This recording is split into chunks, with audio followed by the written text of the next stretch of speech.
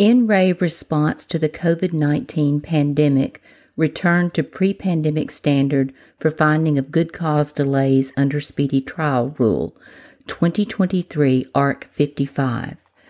The Arkansas Supreme Court issued a per curiam regarding the speedy trial requirements in a criminal case, which eliminates the presumption of good cause favoring the state that has been in place during the crisis and restores the pre-pandemic burden that shifts to the state to show good cause when there is an apparent speedy trial violation. The opinion follows in its entirety. Quote, "Today, the court announces a return to the pre-COVID-19 pandemic standard for the finding of good cause delays for speedy trial purposes. Generally, when a defendant makes a prima facie showing of a speedy trial violation, the burden shifts to the state to show that the delay was the result of the defendant's conduct or was otherwise justified pursuant to one or more of the excludable periods outlined in Arkansas Rule of Criminal Procedure 28.3. e.g. State v. Crawford 373 Art 95. One of the excludable periods outlined in Rule 28.3 is a period of delay for good cause. Arkansas Rule of Criminal Procedure 28.3H. Thus, prior to the pandemic, the state bore the burden of proving good cause to exclude a period of delay under subsection H.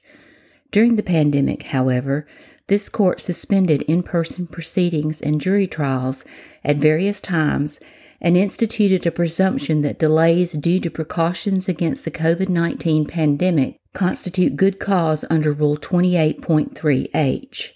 See NRA response to the COVID-19 pandemic, resumption of jury trials, 2021 ARC 72 at 2, NRA response to the COVID-19 pandemic, 2020 ARC 384 at 3, NRA response to the COVID-19 pandemic, 2020 ARC 116 at 3.